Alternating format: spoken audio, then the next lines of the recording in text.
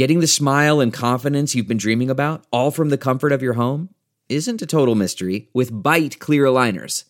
Just don't be surprised if all your friends start asking, "What's your secret?" Begin by ordering your at-home impression kit today for only $14.95. Bite clear aligners are doctor-directed and delivered to your door. Treatment costs thousands less than braces, plus they offer flexible financing, accept eligible insurance, and you can pay with your HSA FSA. Get 80% off your impression kit when you use code WONDERY at Byte.com. That's BYTE.com. Start your confidence journey today with Byte. Delve into the shadows of the mind with Sleeping Dogs, a gripping murder mystery starring Academy Award winner Russell Crowe. Now available on digital. Crowe portrays an ex-homicide detective unraveling a brutal murder he can't recall. Uncovering secrets from his past, he learns a chilling truth. It's best to let sleeping dogs lie. Visit sleepingdogsmovie.com/Wondery to watch Sleeping Dogs, now on digital. That's sleepingdogsmovie.com/Wondery. CarMax is putting peace of mind back in car shopping by putting you in the driver's seat to find a ride that's right for you. Because at CarMax, we believe you shouldn't just settle for a car. You should love your car. That's why every car we sell is CarMax certified quality, so you can be sure with upfront pricing that's the same for every customer. So don't settle. Find love at first drive and start shopping now at CarMax.com. CarMax, the way car buying should be. Welcome to the Science of Success. Introducing your host, Matt Bodnar. Welcome to the Science of Success, the #1 evidence-based growth podcast on the internet, with more than 3 million downloads and listeners in over 100 countries. In this episode, we discuss how to train yourself to think and act like a spy, with lessons from a real-world expert. In the game of spycraft, the stakes couldn't be higher, and one mistake may land you dead or in a foreign prison. In that deadly crucible, only the best ideas survive. We crack open the secrets you can use to influence, develop relationships, and create a bridge with anyone you meet with the die-hard rules from the world's top secret agents with our guest, Jason R. Hanson.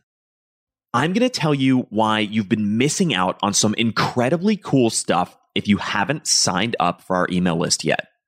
All you have to do to sign up is to go to successpodcast.com and sign up right on the homepage.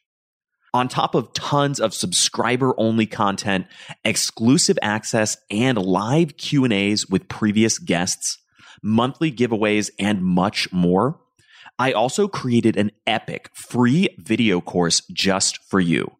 It's called How to Create Time for What Matters Most, Even When You're Really Busy. Email subscribers have been raving about this guide. You can get all of that and much more by going to successpodcast.com and signing up right on the homepage, or by texting the word SMARTER to the number 44222 on your phone. If you like what I do on Science of Success, my email list is the #1 way to engage with me and go deeper on what I discuss on the show, including free guides, actionable takeaways, exclusive content, and much, much more. Sign up for my email list today by going to successpodcast.com and signing up right on the homepage. Or if you're on the go, if you're on your phone right now, it's even easier.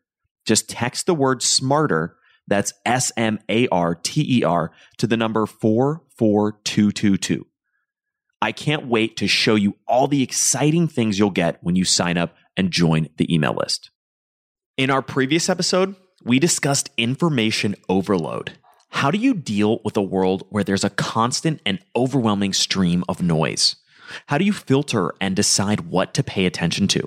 How can you determine what's actually worth your precious time and attention? What should you do with information that you disagree with? In a world filled with more and more and more information, our previous interview with Dr. Thomas Hills explores the solution that may help you finally deal with information overload. If you want to finally stop being overwhelmed by all of the information and noise in your life, listen to our previous episode. Now, for our interview with Jason. Today, we have another exciting guest on the show, Jason R. Hanson. Jason is a former CIA officer, New York Times bestselling author, and serial entrepreneur. He's the founder and CEO of the survival company Spy, Escape, and Evasion, which has been featured on the 5th season of Shark Tank, where he landed a deal with Damon John.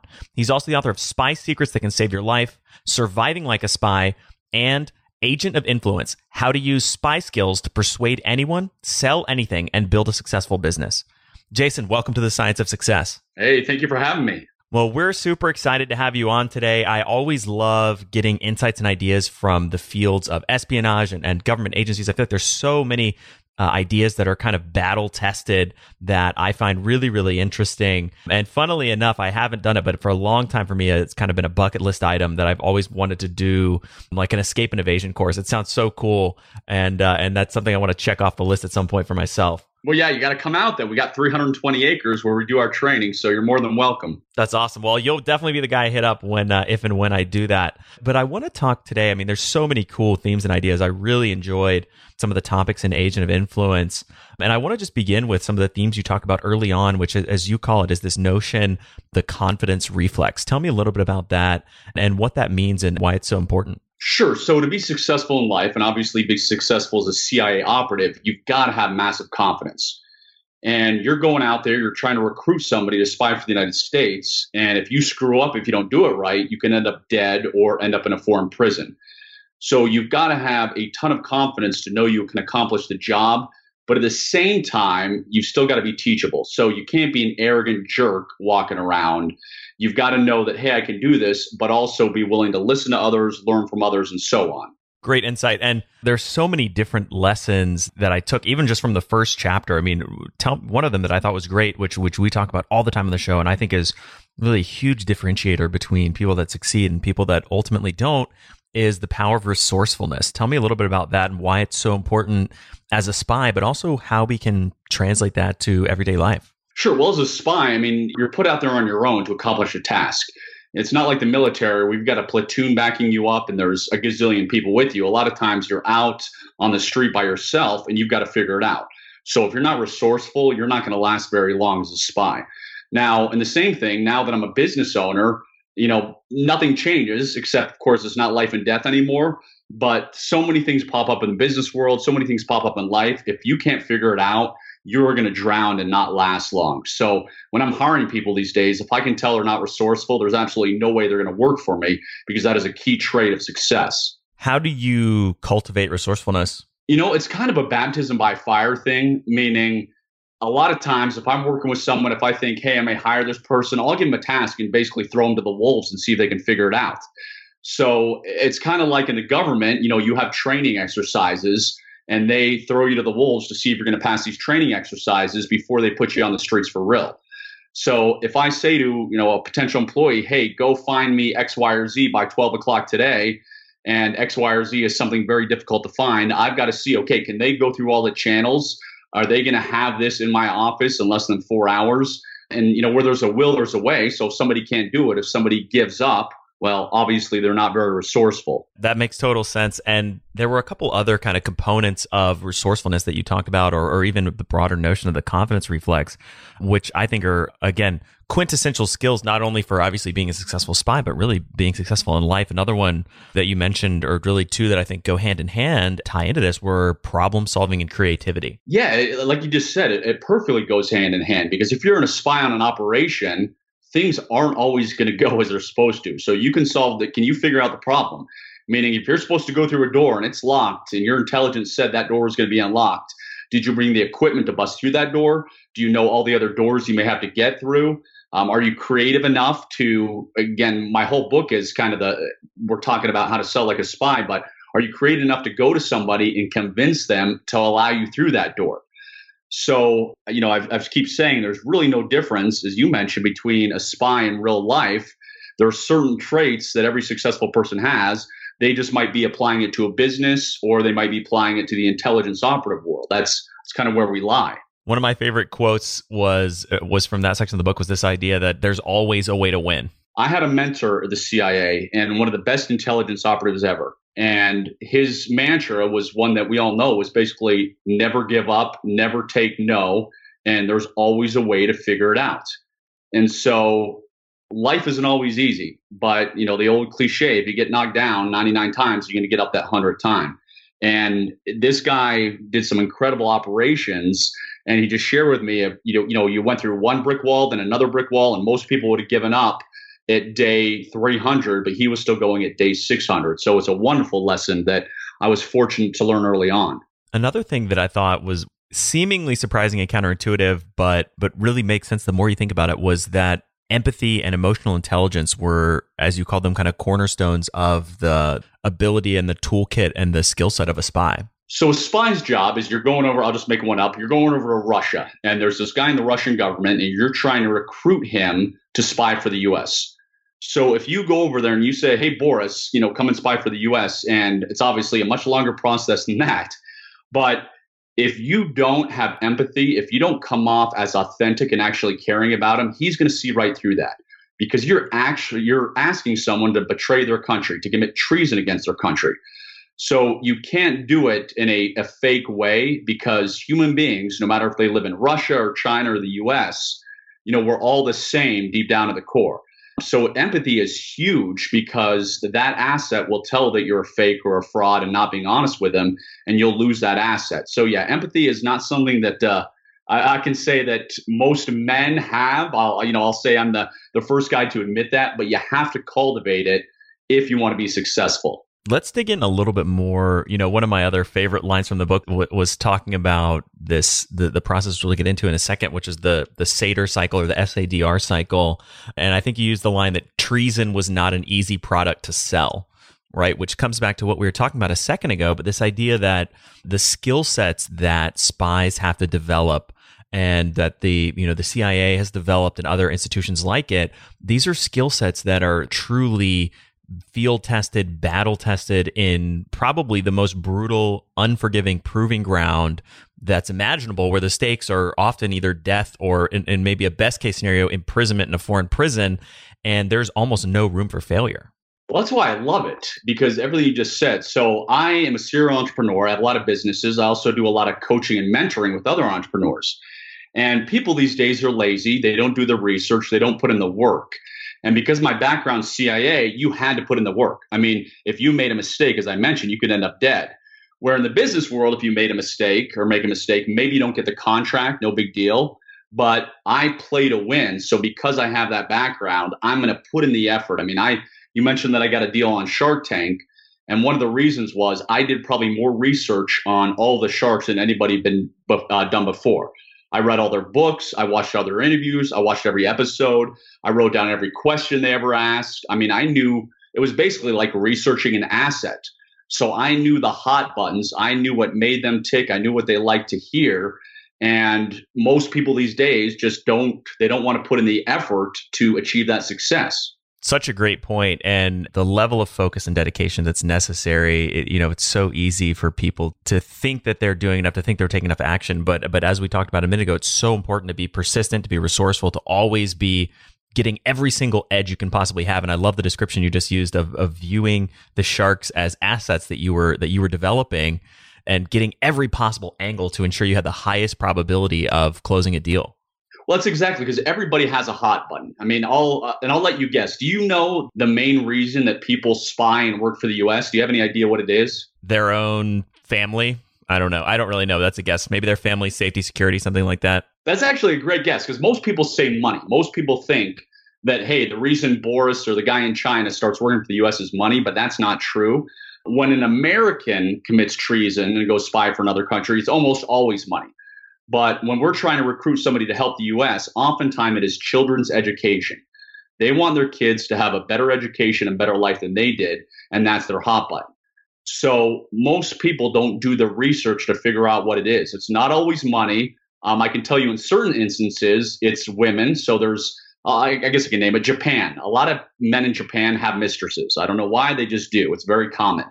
So in Japan, they want money for their mistresses. That's their hot button. So every one of us, we're all human. We all have something that is our hot button. And if you can figure it out, it'll take you very far. That's fascinating. It's so interesting. I want to dig into more and explore the framework that I touched on a second ago, this idea of the SADR cycle or the SADR cycle. I'm not sure how you say it, but tell me more about that framework, because that is really the guidance structure that you use, that the CIA uses to cultivate these assets and get them to, to sell them on betraying their countries, essentially. And that's why it's such a proven framework. But tell me a little bit, what does the acronym stand for? And tell me more about the SADR technique. Sure. So and it doesn't matter what you call it, SADR cycle, SADR cycle.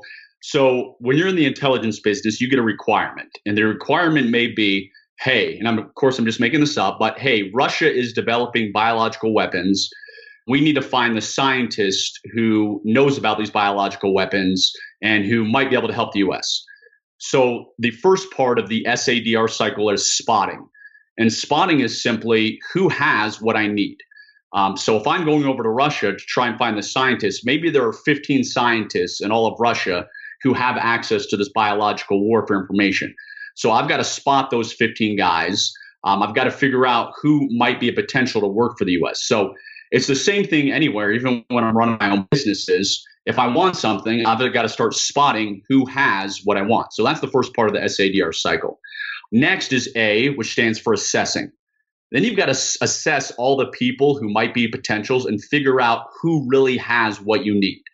So if I have 15 scientists in Russia and I go investigate them, maybe I boil it down to 5 scientists who actually have the level of clearance to access what I need. So I get rid of the 10. I don't waste my time with those 10. Continue on is developing. Developing is the fun part of the SADR cycle, because that's when you're wining and dining them. That's when you're making them fall in love with you. That's when you're trying to make this person your best friend. So you don't come out and say, of course, the first time you meet them, hey, Boris, my name's John and I work for the CIA. Would you like to spy for us? It is like when you first meet a woman, and of course you put your best foot forward, you're trying to make her fall in love with you, especially if you think you're going to marry her. And that is the development phase. You're trying to see, is this a person who will end up, or I could see end up spying for the US? And that phase can, of course, take months, years, it all depends. And then lastly of the SADR cycle is R, which stands for recruiting. And that means you've come to the point where you are willing to risk your life and say, yes, this scientist, I've developed him enough. I know if I pitch him to spy for the US, he's going to say yes.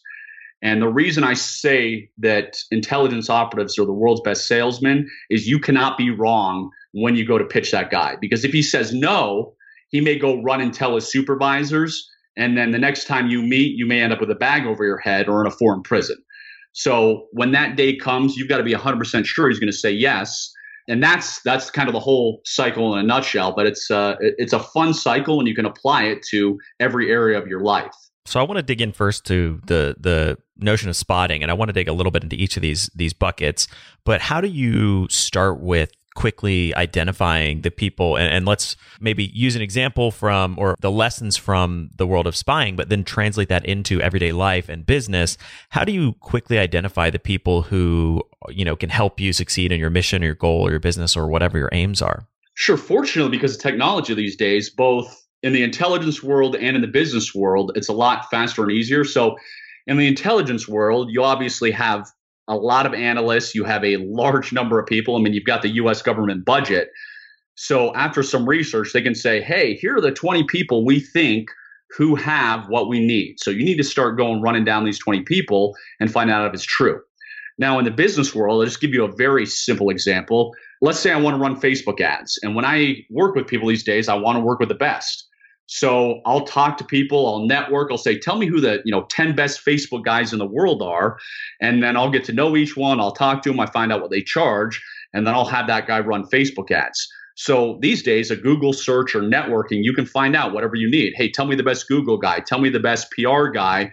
And then I narrow them down and see who I want to work with. And we may be jumping ahead a little bit, but after let's say you find, for example, the 10 best Facebook advertisers in the world, how do you actually start approaching and connecting and getting in front of those people? Well, a lot of times, because I'm very fortunate to have many contacts and networks, I'll get a warm introduction, which is exactly what you need. So in the spy world, a warm introduction means if I'm trying to get to a scientist, I don't want to approach him out of the blue. I'm going to go make friends first with someone who is his friend. So let's say this scientist works out at the gym every day. I'm going to find out who his best friend is at the gym, and then I'm going to make friends with him. And then lo and behold, one day he's going to introduce me to the scientist. So it's a very drawn out process, but a warm introduction, you're much more likely to close the deal. So I'll try and get a referral. And then I'm very blunt. I'll ask them questions. Most people don't ask enough questions, and I do some lie detection training. So I'll ask them some things to see if they're legit, because you and I both know there's a gazillion con artists these days. Everybody claims to be an internet multimillionaire. And, I made $1 million overnight. I launched this product, made $10 million.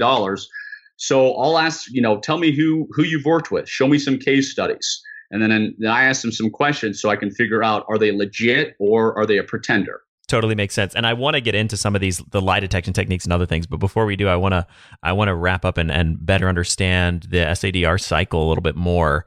But that makes sense. So you can essentially manufacture, for lack of a better term, a warm introduction by targeting maybe people adjacent in their network, developing a relationship with them, and then leveraging that to get the ultimate kind of warm intro. Correct. Yeah, because I deal with a lot of celebrities, and certain celebrities are obviously very difficult to get to. But I know enough. It's the 6 degrees of Kevin Bacon kind of thing.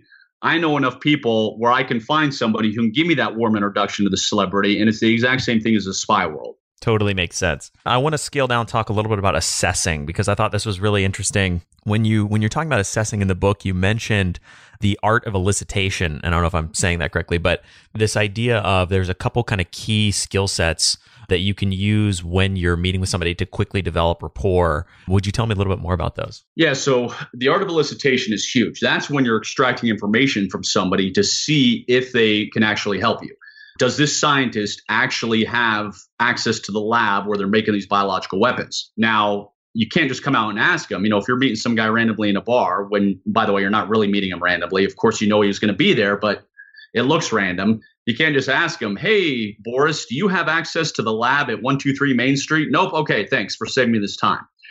So you've got to be very good at questioning people and for reading people. So one of my favorite techniques is called the hourglass conversation. And the way the hourglass conversation works is that people remember the beginning of a conversation and the end of a conversation, but they hardly remember the middle.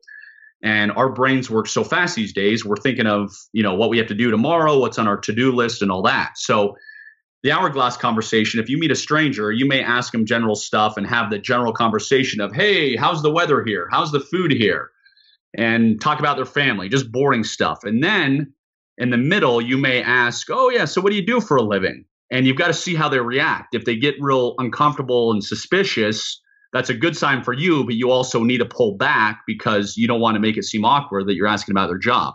And then at the end of the conversation, you can go back to something like, hey, are you going to watch the ball game this Saturday? Or I'm thinking of going sailing with my family. You know any good places to go fishing or whatever it may be? Because you have gotten what you wanted in the middle. They forgot about that uncomfortableness because you ended with generic stuff. So hourglass conversation is a great way to suck information out of people. In the discussion of the hourglass conversation, you also mentioned this idea of a low-key provocative. Tell me a little bit, what is that and how do you use one? Yeah, so there are many different ways. And, it's, again, pushing buttons, but not pushing buttons in a creepy or weird way.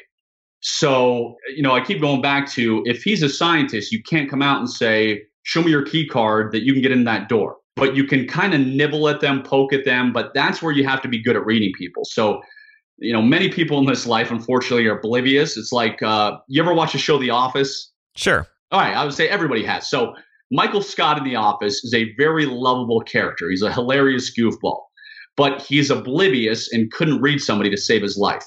Well, in the spy world, if you're that guy, you're not going to last long, because if you start, trying to prod or, ask about their work, and again, they start to get uncomfortable in the face, which is why you have to watch body language. You know that they're doing something serious and you need to immediately back off, because if you keep going, they're going to remember that you prodded about that.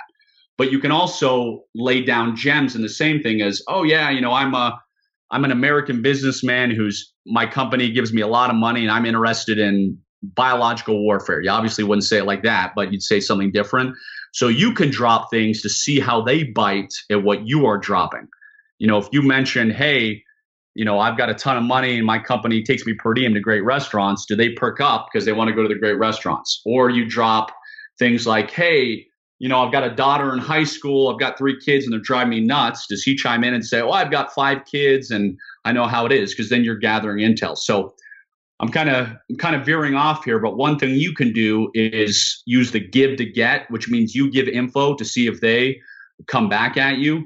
So going back to mentioning your wife, do they mention their wife? Then they're married. Do they mention their kids? You could say something like, I love sports. Do they say I love sports or hate sports? I mean, this is all data that you're gathering on them. That totally makes sense. So in essence, the idea is kind of drop these different little references and see what they key into, what they engage with, and then maybe go deeper down that vein to develop rapport and maybe leave the other potential conversation topics that they didn't really light up about by the wayside. Correct. Because there's the old cliche of salesmen when they walk into somebody's office and they see a boat and they're like, you like sailing? I like sailing. Well, the SADR cycle is a less corny version of that, where your mind is moving at 90 miles an hour because you're paying attention to everything. Did they get uncomfortable when they mentioned work? Were they happy when they mentioned their wife, or were they uncomfortable? Maybe they are having trouble in their marriage. When you mentioned money, did his eyes light up like he really needed money? So you're filing all this away, and then you go home and write a report because you want to know exactly what the hot buttons are and what to talk about and what not to talk about. Okay, picture this. It's Friday afternoon when a thought hits you. I can spend another weekend doing the same old whatever, or I can hop into my all-new Hyundai Santa Fe and hit the road. With available H-Track all-wheel drive and 3-row seating, my whole family can head deep into the wild. Conquer the weekend in the all-new Hyundai Santa Fe. Visit HyundaiUSA.com or call 562-314-4603 for more details. Hyundai, there's joy in every journey. Okay, picture this. It's Friday afternoon when a thought hits you. I can spend another weekend doing the same old whatever, or I can hop into my all-new Hyundai Santa Fe and hit the road. With available H-Track all-wheel drive and 3-row seating, my whole family can head deep into the wild. Conquer the weekend in the all-new Hyundai Santa Fe. Visit HyundaiUSA.com or call 562-314-4603 for more details. Hyundai, there's joy in every journey. Okay, picture this. It's Friday afternoon when a thought hits you. I can spend another weekend doing the same old whatever, or I can hop into my all-new Hyundai Santa Fe and hit the road. With available H-Track all-wheel drive and 3-row seating, my whole family can head deep into the wild. Conquer the weekend in the all-new Hyundai Santa Fe. Visit HyundaiUSA.com or call 562-314-4603 for more details. Hyundai, there's joy in every journey. Hiring the right person takes time that you often don't have. But you shouldn't let a time crunch get in the way of finding the right candidates for your business. That's why LinkedIn is the best place to post your job. In fact, I was on LinkedIn Jobs this morning looking for candidates to fill a key role in one of my businesses. LinkedIn Jobs screens candidates with hard and soft skills you're looking for so that you can hire the right person quickly. You can look for things like collaboration, creativity, and adaptability, looking beyond just work skills and resumes to connect you with the candidates who are a perfect match for your business. That's how LinkedIn makes sure that your job post gets in front of the people you actually want to hire, because they have a much better ability to get a deep insight into exactly who is the right candidate for you and your business. Find the right person meant for your business today with LinkedIn Jobs. You can pay what you want, and the first $50 is on them. Just visit linkedin.com/success. Again, that's linkedin.com/success to get $50 off your first job post. Terms and conditions apply. Totally makes sense. Another theme that I thought was really interesting around the art of elicitation was the inclusion of flattery as a potential technique to influence people. Tell me about flattery and whether or not that's, because I think some people might think that's kind of a cliche methodology or something that's overused, but how can you actually intelligently include that in conversations? Flattery works. I don't care what anybody tells me. Anybody listening to this right now, I could flatter them to get what I want. And I don't say that in a bad way. It's just sometimes people tell me it doesn't work, and that's not true at all.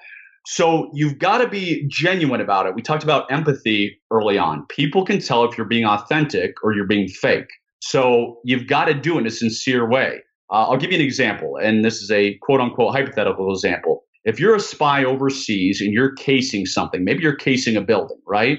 And you just happen to get stopped by police, which is not good. And the police say, what are you doing? Show me your passport or whatever. And you smile and you look at them and you say, man, this city is beautiful. I love the architecture. I was just looking around, admiring the architecture, and I love it. That's flattery, because everybody wants to hear that you love their city, you love where they live, you love where they work. So then the police let you go. Then they say, okay, you're fine, and hand you back your passport. The same thing works with trying to get, again, work with somebody like, hey, John, I love your book. Your book is fantastic. I'd love to interview you about it. Or I love this show you were on. So if you are coming off as genuine, it's going to get you very far in life. And I mean, my wife jokes that I'm very susceptible to it, because I'll get emails where people are like, Jason, I love this training I took. It was incredible. And I'm like, you know what? That is a smart person, honey. And she always laughs and says, yeah, you're so susceptible to flattery. So we all are. Yeah, I thought that was really interesting. And again, coming back to one of the core themes of this conversation, this notion that these ideas are field-tested, battle-tested, proven, and it seems cliche, it seems almost goofy to say, oh, you should flatter somebody if you're trying to influence them. But in the real world, with the highest possible stakes, with life and death on the line, this is a technique and a strategy that's truly effective.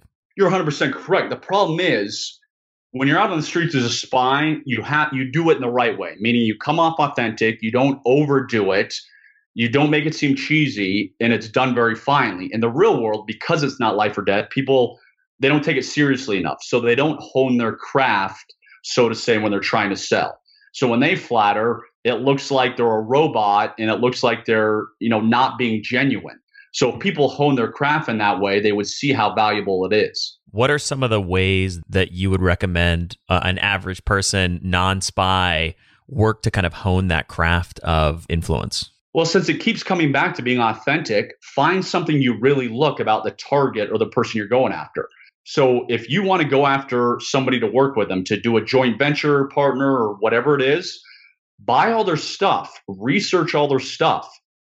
If you find a product or a book or whatever that you really love, then you can write them a note and say, hey, John, on page 671 of your book, I loved how you wrote this paragraph, or I love what I learned from it. So maybe you have to dig a little to find something you can be 100% genuine about, but it's there. And if you can't find something, probably shouldn't work with this person if you really don't like what they're doing. So that's all it is. And, complimenting your wife or your husband or your kids, I mean, even if your spouse or whoever drives you nuts, I'm sure there's something you love about him because you married him in the first place. So find that thing and start complimenting. That way it comes across as you're being 100% serious and you actually care about them. I want to segue into some of the other strategies that you had for developing relationships with assets. Is assets the right term? I think that's the term that sort of the CIA uses, that you want to, people that you want to build relationships with. And in the next chapter, we talk about developing. You had a couple great strategies. I think you call them diehard rules for creating a bridge with somebody. And these are things like, don't interrupt them when they're talking, never change the subject, don't give advice unless you're asked for it, etc. Tell me a little bit more about why you recommend some of those strategies and techniques and why they work. Well, we all know that we talk too much and that we should shut up and listen, but we live in such a self-absorbed world that nobody does it. So obviously we're doing an interview, so I'm telling you all this stuff and talking about myself. In real life, though, I know everything about myself. I don't need to hear myself talk. So if I'm going out and meeting with someone, I don't say anything unless they ask me a question. I just listen and let them talk because most people want to talk. And that is the forgotten art, because you gain so much information by just being quiet. And that's why I said you've got to have a massive ego to do this business, but you've also got to be able to swallow it and not care. Not need anybody's approval, not need anybody to pat you on the back. So be quiet more and just listen, and don't volunteer any information about yourself unless they ask it. Another huge thing is the law of reciprocity. It is used so much in the spy world. And all that means is if you're trying to recruit somebody, you may take them to a fancy restaurant and you buy them a $2,000 meal. You may buy them a new suit. You buy them all this stuff so they feel indebted to you. That way, when the day comes to pitch them, they're like, man, I kind of owe this guy. He bought me all these dinners. He bought me all these clothes.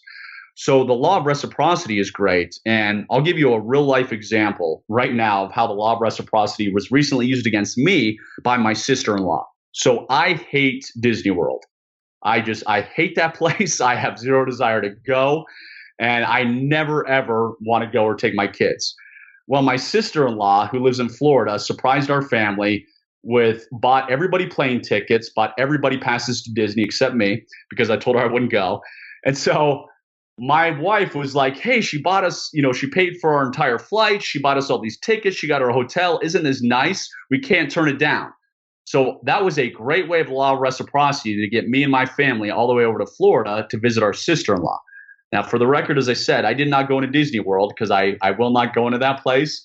But I still ended up outside the gates because the law of reciprocity was used against me. That's great. And, it's funny. I have the same philosophy in any conversation, and I think even really influences my interviewing style to some degree. But, in any conversation, and I think this is especially true in things like business negotiations or any difficult, tough conversation, the less talking that I can do, the better. Because as you said, when you're talking, you're not gaining information. And as long as I'm silent, I can be learning. I can be reading somebody. I can be looking at their, what's their body language doing? What are the words they're using? How are they reacting to what's happening in the conversation? Plus the actual content of what they're talking about. But as soon as I start talking, I lose the opportunity to do all of those things. But most people can't do it these days. That's why it's so beneficial for you and me, for people who actually do it, because everybody wants to run their mouth all the time. And I'm actually an introvert by nature. I really don't like to talk. I mean, unless it's required by the job, I can go out there and I can sell, I can do whatever needed. But in real life, I don't like talking. I don't like listening. So, we'll be at a party. My wife will have some, friend have a party. We'll go there and I'll just listen to people all night long and not say a word about myself. And then my wife will find out I was or my wife will tell somebody I used to work at the CIA and what I do. And they're like, oh my gosh, how come you didn't tell us? We want to ask you all these questions, blah, blah, blah, blah. Well, I didn't tell them because I already know that about me. I want to learn about other people and read them. I don't want to talk unless there's a purpose or I've been asked a question. Totally makes sense. And you're right. In today's world, it's absolutely a strategic advantage if you can spend more of your time listening than talking. And yet so few people take advantage of that. Well, I mean, it's not only that too, but it's also the research you do ahead of time. So, I mentioned Shark Tank, how much research I did, but obviously when you're going to recruit an asset or find somebody, you know them better than they know yourself. So if you're going into a meeting, what do you really know about this guy? Google searches, their LinkedIn page, Facebook, all that you can find out. But have you read articles they've written? Have you done, white papers they've written? Because it can be just one line. And I've literally had this in my life, one paragraph that I found after researching someone, which changed everything. Now, that one paragraph was, of course, buried, but I spent hours and hours and hours and hours, and that made all the difference. And most people don't do that kind of deep, deep research, which is critical. Yeah, that's another great point, and underscored by the Shark Tank story, everything else, that you have to spend your time really cultivating every possible competitive advantage you can get, and doing the homework ahead of time is a huge asset when you have a big meeting on the line, when you have a really important person that you're meeting with. Doing that homework helps you ensure that you have every possible angle, every possible avenue of attack open to you so that you can achieve the goal you want to achieve from that meeting. Well, I mean, just to give you that, an example, I'll give you a fictitious example. If you're trying to recruit an asset or find somebody, you would want to know what kind of cigars do they smoke. If they're the type that are having affairs, what kind of women do they like? Is it Cuban women? Is it Chinese women? You want to know everything about them. What kind of scotch do they drink?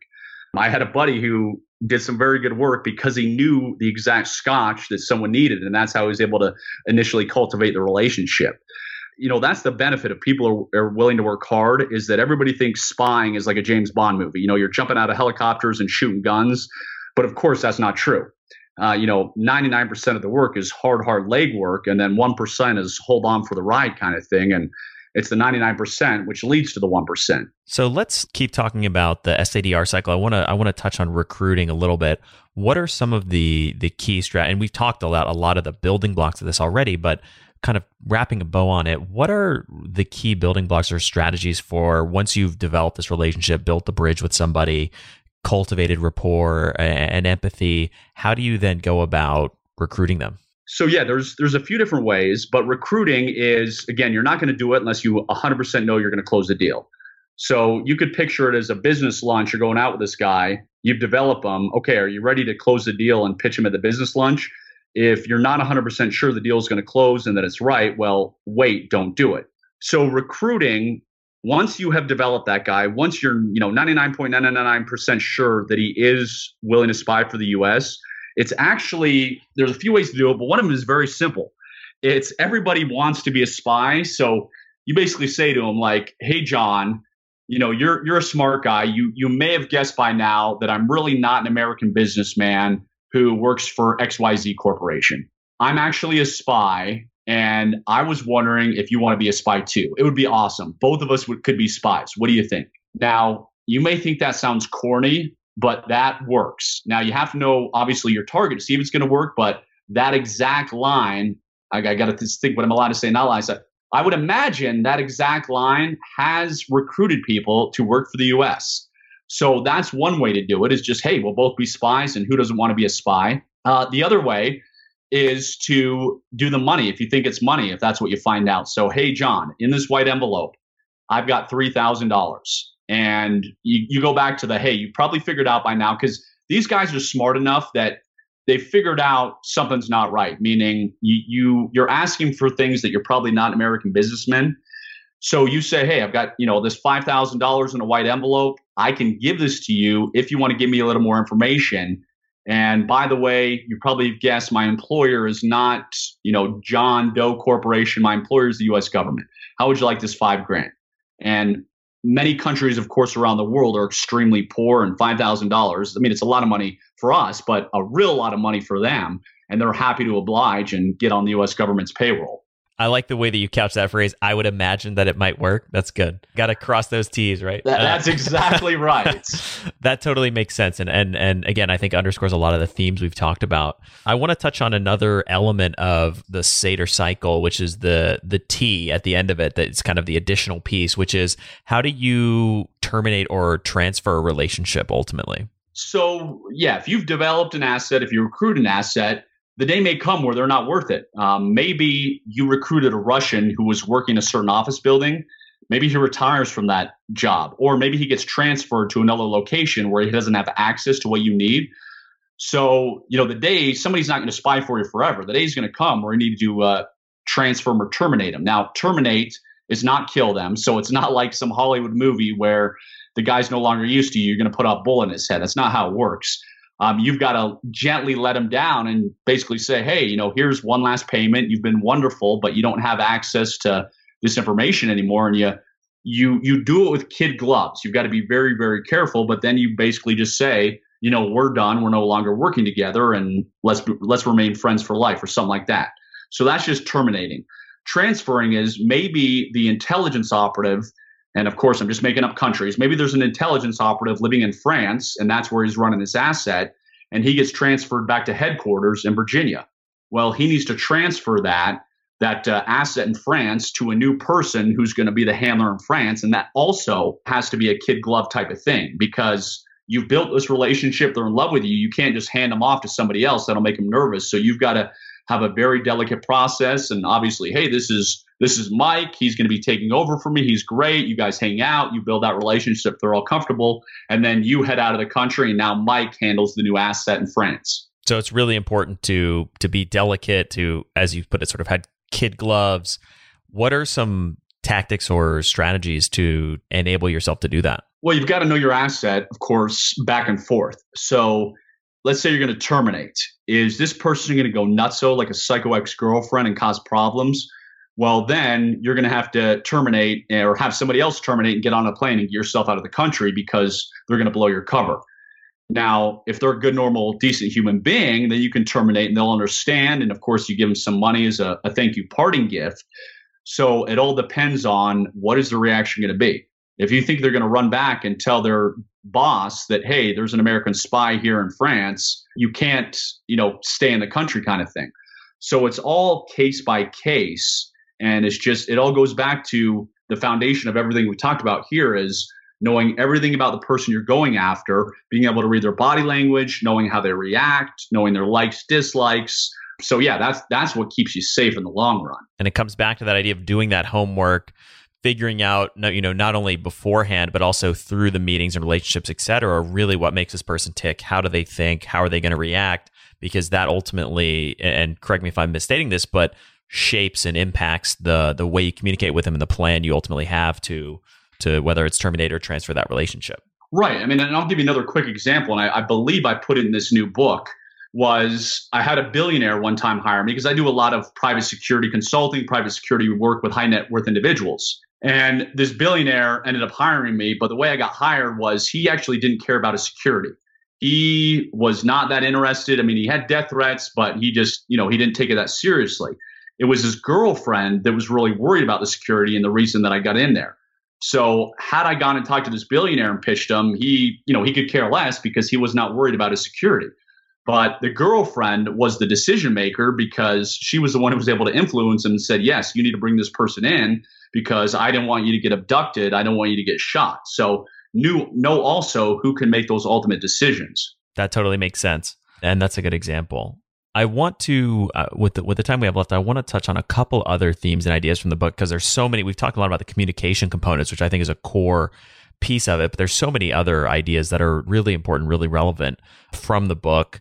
Tell me about one of the core themes of the second half of the book is this notion that spy skills are essentially, as you call them, enhanced common sense. Tell me about that.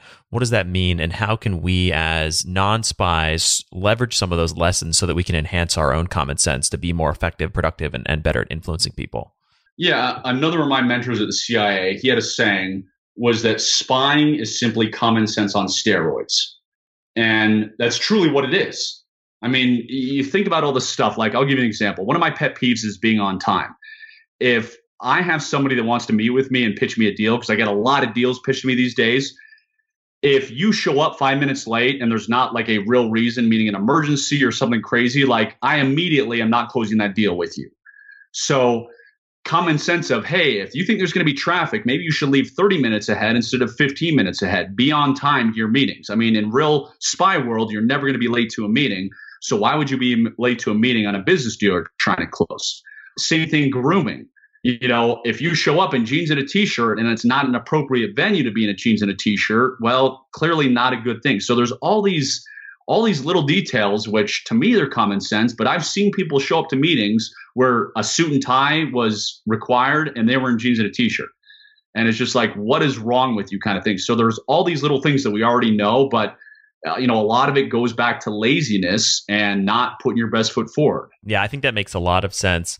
And those are both very concrete, specific, but simple examples as well of just understanding. And this comes back to the importance of doing your homework, but understanding the context of the meeting that you're having. Is it appropriate? One of the things that I think about, and tell me if you apply this principle from the spying world as well, but is almost from a mirroring standpoint, like what is the person I'm meeting with going to be wearing? And how can I mirror my outfit as best possible to match their, sort of the style or the aesthetic or the, whether it's super informal or super formal that they're going to be bringing to the table so that we can be similarly dressed. Yeah. And in the book, I talk about mirroring. Mirroring is huge and it's crucial. Obviously you don't want to be over the top, meaning as soon as he fold his arms, I fold my arms. You don't want to make it obvious and stupid like that. But what you just said is perfect because I mentioned you've got to be dressed appropriately. If you're going to meet a bunch of surfers who are going to be in, sweatpants, they're going to be in a bathing suit and a towel. Don't show up in your 3-piece suit on the beach. You will not blend in. You'll look weird kind of thing.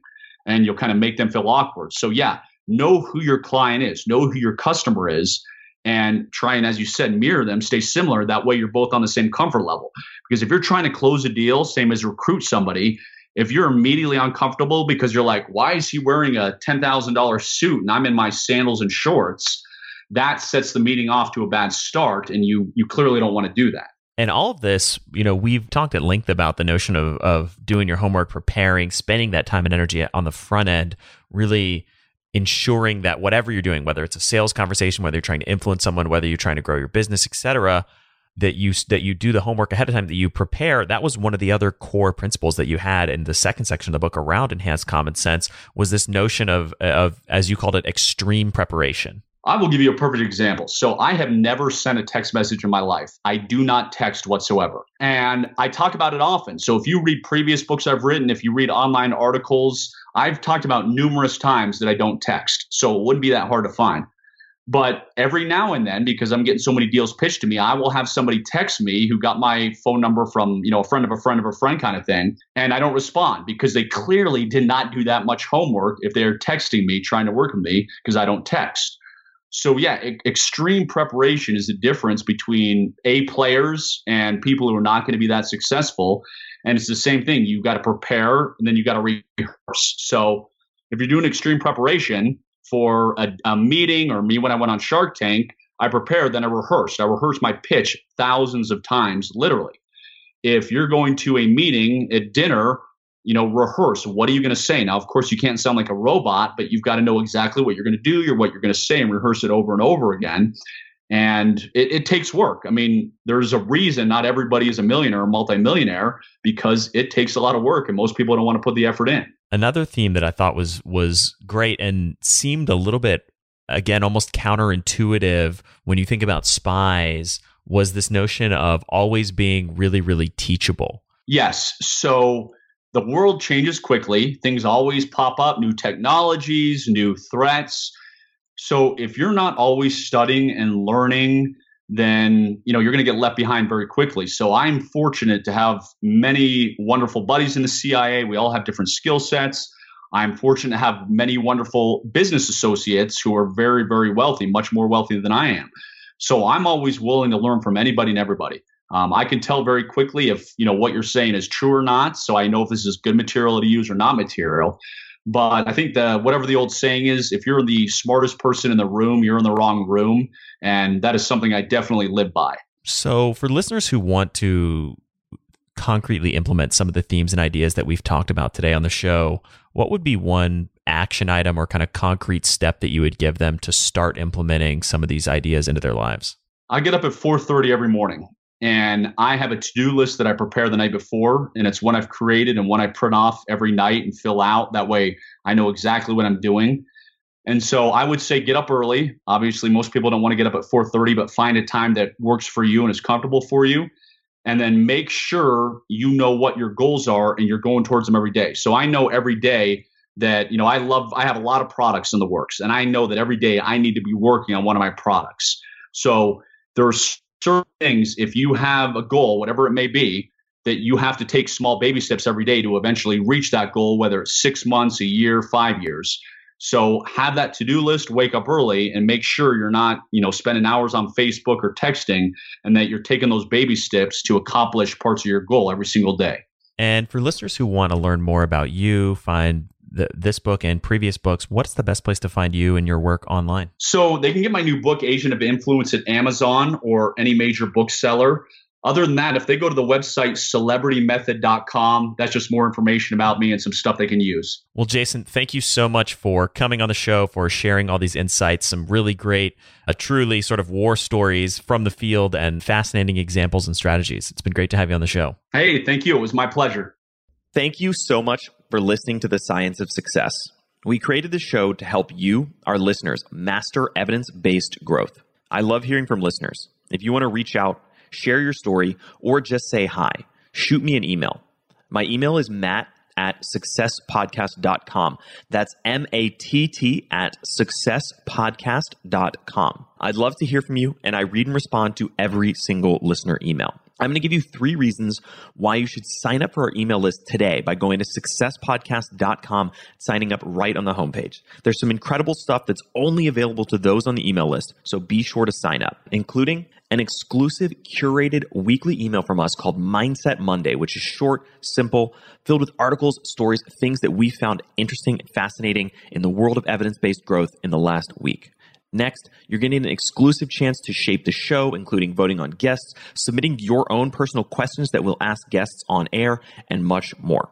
Lastly, you're going to get a free guide we created based on listener demand.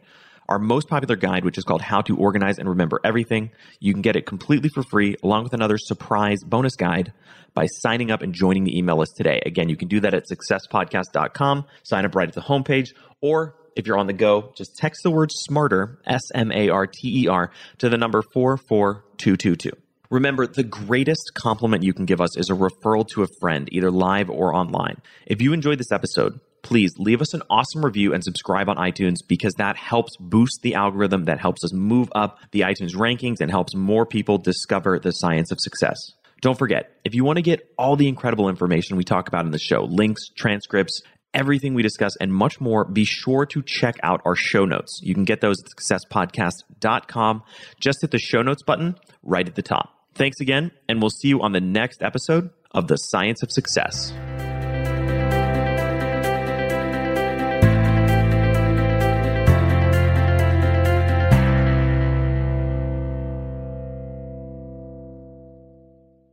Look around. You can find cars like these on AutoTrader. New cars, used cars, electric cars, maybe even flying cars. Okay, no flying cars, but as soon as they get invented, they'll be on AutoTrader. Just you wait. AutoTrader.